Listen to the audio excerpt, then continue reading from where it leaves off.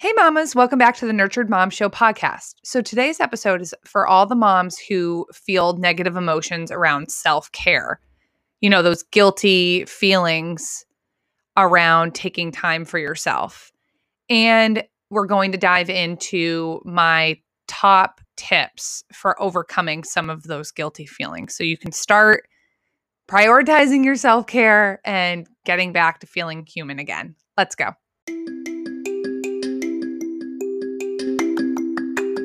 Mamas, are you tired of feeling like you're surviving in motherhood instead of thriving? Does motherhood feel like a never-ending cycle of responsibilities, to-dos, and overwhelm? Do you feel disconnected from the things that really matter to you? Society tells us that being a mom means always giving and sacrificing, putting ourselves last, and feeling exhausted, overwhelmed, burnt out, stressed out, and defeated. Because that's kind of what mom life is.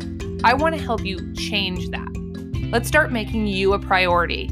Let's get your life aligned with your values. Let's make your time work for you instead of against you.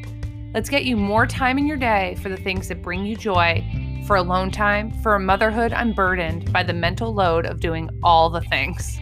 Because your worth and value is not attached to how much you do. Let's start living our days with more meaning and less overwhelm. Let's stop listening to what everyone tells us a good mother should do and start being the good moms we already are. Because you, my friend, deserve a life that feels whole and thriving. And I am here to support and encourage you along the way. Each week, we'll dive into conversations about how to get you more time, less overwhelm, and living your life pouring from a full cup. I'm Alyssa Lindquist, and this is the Nurtured Mom Show podcast. So we're starting this episode out with a little special guest who would like to say hello.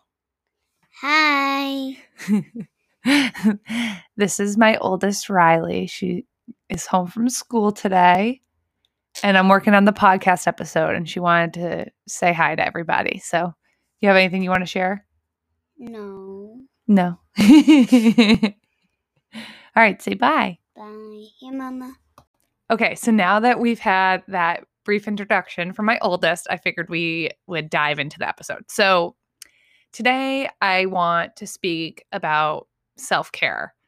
And I think self-care has become this thing that feels almost like more like a burden. There's a lot of negative feelings and emotions tied up sometimes in self-care, right? Like perhaps taking time for yourself makes you feel guilty, that in some way you're being selfish or a burden to those who are helping you.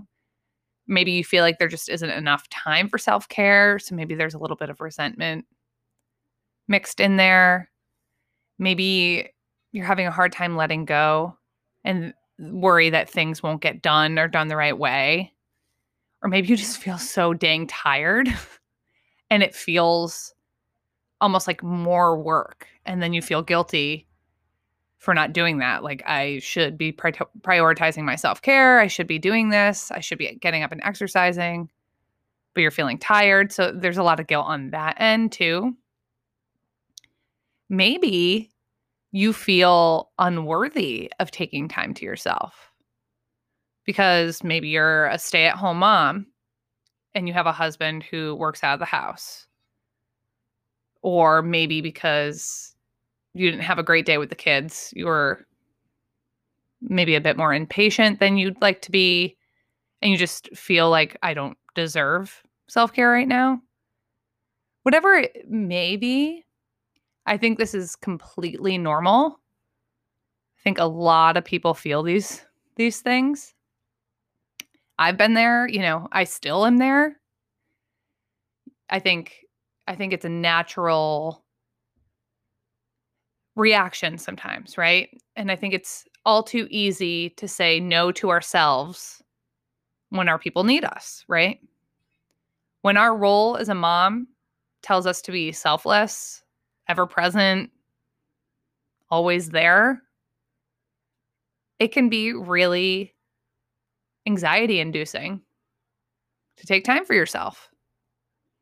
I recently felt super guilty for booking a week-long trip away from my family this winter.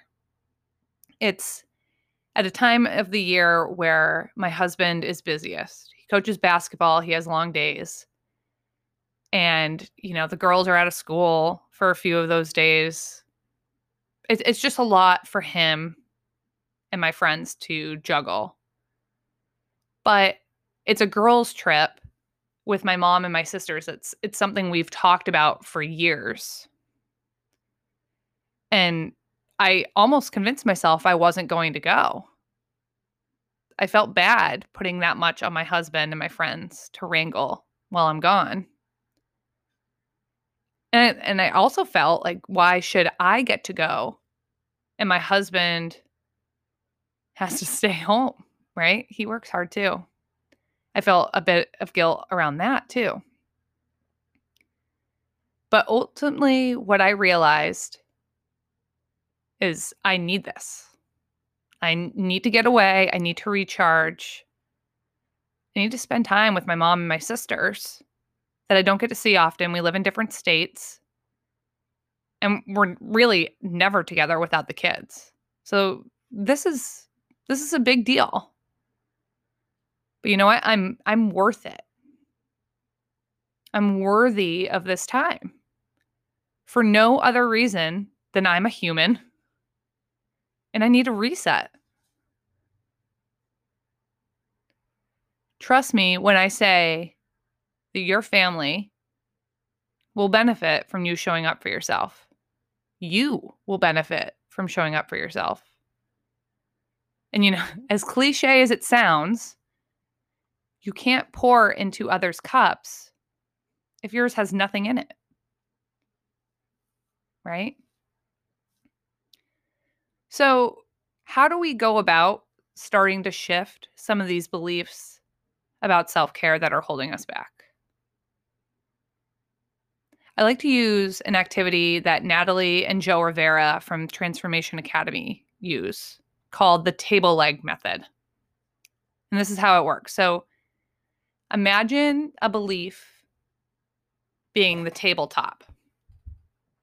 And the evidence that supports that belief are the table legs.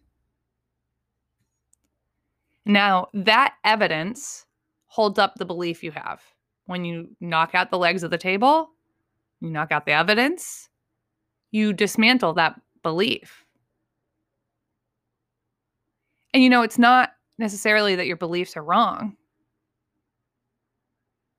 It's just using this method to let go of beliefs that are holding you back from living your best life. And it also works in reverse. If you determine a belief that is more empowering that you'd like to hold on to instead, all you need to do is find evidence that supports that new belief.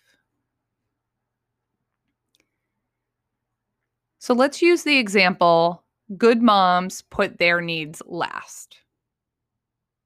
That's a common limiting belief that people have that keeps them from prioritizing their self-care. So what is some evidence that supports that belief? Now, these are just examples, but maybe someone who believes good moms put their needs last had a mom who always put her kids first. She loves her mom. She thinks her mom's a good mom. So that's the example she had. That's a piece of evidence to support that. Maybe you internalized how when you were pregnant, you were told the things you could and couldn't do in the best interest of your baby, right? Like, don't drink coffee, don't have deli meat. That's not bad advice, but it definitely adds evidence to putting yourself last. Definitely all the coffee drinkers who chose not to drink coffee during their pregnancy because of their baby understand that putting themselves last. And maybe it's that you have friends whose kids are doing all these activities and your friends are saying how tired they are, but the kids are doing the activities anyway. And then you think they're all good moms. So that's a piece of evidence that supports that even though they're tired, they're still doing these activities. Maybe it's the experts that say breast is best. Don't use screen time as a babysitter. Don't yell. Those are all in the interest of kids, not in the interest of mom. Right?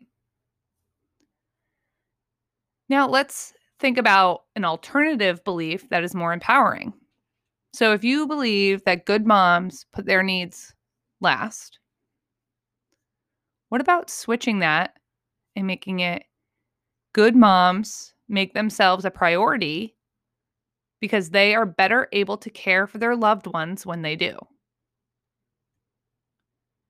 Good moms make themselves a priority because they are better able to care for their loved ones when they do.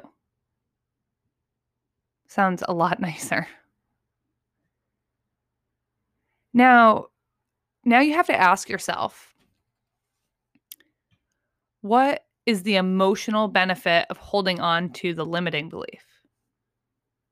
So if you believe good moms put themselves last, maybe some emotional benefit to that is you feel secure in knowing that you get to keep control. When you are always present doing everything for everyone, it's in your control, right? Or maybe you feel on a deeper part of you, no one can tell me I'm selfish. If you put yourself last, no one can say you're selfish. Maybe when you put yourself last, you feel lovable. You feel loved and needed. That's a deep one. Sorry to go there, but it's true. Like on a deeper level, maybe you put yourself last because you feel more loved and needed when you do. Now I want to ask you, what would be the emotional benefit of adopting that new belief? That good moms make themselves a priority. The emotional benefit might be more fulfillment, feeling more at ease because anxiety and overwhelm and guilt don't overwhelm you, right? That guilt, those negative thoughts, if you don't believe that moms put themselves last, if instead you believe that good moms make themselves a priority, a lot of that guilt's going to go away. And if good moms make themselves a priority, you'll begin to feel like you have an identity beyond just a mom and a wife. And you sure as heck are going to feel less burnt out. Now, I want you to ask yourself, are the benefits of this new belief, do they outweigh the cost of giving it up? Does the emotional benefit of that new belief, those new feelings, more fulfillment, more ease, does that feel better than risking the chance of maybe someone calling you selfish or feeling unloved? What do you think? If you think yes, that the benefit outweighs the risk, then let's continue moving forward. So now, for each piece of evidence you found to support the limiting belief, I want you to ask yourself, could this be untrue? Is there more to the story? What could be another explanation, right? The goal here is to knock out as many pieces of evidence, as many table legs as you can. So let's go back to some of the pieces of evidence we had. So my mom always put us first, and I think she's a good mom. But maybe if you look a little closer, you realize, okay, she put us all first, but she's really struggling with her mental health right now. Maybe not true, but if it is, that definitely doesn't help or support that good moms put themselves last. Maybe the thought of when I was pregnant, I was told the things I couldn't do, but you love coffee and you drink coffee your entire pregnancy and your baby is healthy. Okay, there's another way to refute that evidence. Maybe it's that, well, my friends all have kids doing all these activities and they're so tired, but the kids are happy and they continue to do those activities. But maybe there's more to that story. Maybe they have family nearby to help out. It's not all on them, right? Or maybe it's the advice that breast is best. Don't use screen time as a babysitter. Don't yell. Maybe you stop breastfeeding because you struggled with anxiety about it. Your baby's happy and fed, right? Whatever pieces of evidence that you can come up with to refute some of the evidence that you held on to support your limiting belief, come up with as many as you possibly can. Now, I want you to sort of flip it, right? So now that we've knocked out the table legs of that limiting belief, I want you to add as many pieces of evidence as you can to hold up that new belief, as many table legs. More table legs, the more support, the stronger it is, right? So maybe if you believe that good moms make themselves a priority because they are better able to care for their loved ones when they do, maybe some pieces of evidence to support that is I am more patient with my kids when I've taken time to recharge. I am less overwhelmed when I make myself a priority. I'm more present with my family because I've filled my cup first. I feel more connected to my spouse because I no longer feel like it's all on me. I feel purposeful in something more than motherhood. And if you've tried to prioritize yourself, your kids still love you, right? These are all great examples of evidence that supports that good moms make themselves a priority. You can come up with whatever evidence works for you and feels good, right? And your new belief may not be as strong yet, but that's okay. The importance of this exercise is to get you thinking in that direction. So, when you have time, ask yourself, what might be holding you back from prioritizing your self-care, from taking time to yourself? And BS, self-care is way more than just like an occasional mani-pedi or night out with friends, right? There's so much to self-care and what you need. But just for the purpose of this example, let's speak to alone time, right? So what might be holding you back from taking time to yourself? Ask yourself what new belief you could have to replace it. And come up with evidence that supports that new belief. Over time, this will get easier and you'll start to believe it. Now, I'm not one to just talk about it. I want you to take some action. So what I want you to do is head over to the Facebook group and grab the worksheet that walks you through this exercise.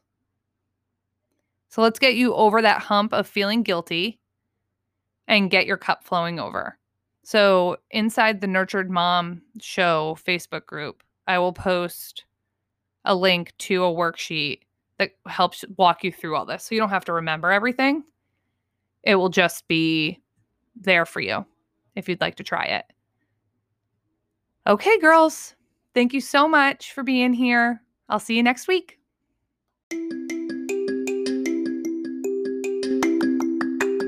Thank you so much for listening in today. And just in case you didn't know, we have a private Facebook group dedicated to furthering the conversations we have on the podcast. Our Facebook group will help you apply what we talk about in the show each week. Plus, it's a wonderful community of wonderful moms supporting and encouraging each other on this journey of motherhood. I would be so thrilled if you joined us in this movement towards a more nurtured motherhood. To join us, just go to alyssalinquist.com/Facebook. Thanks for tuning in, Mama. See you next week.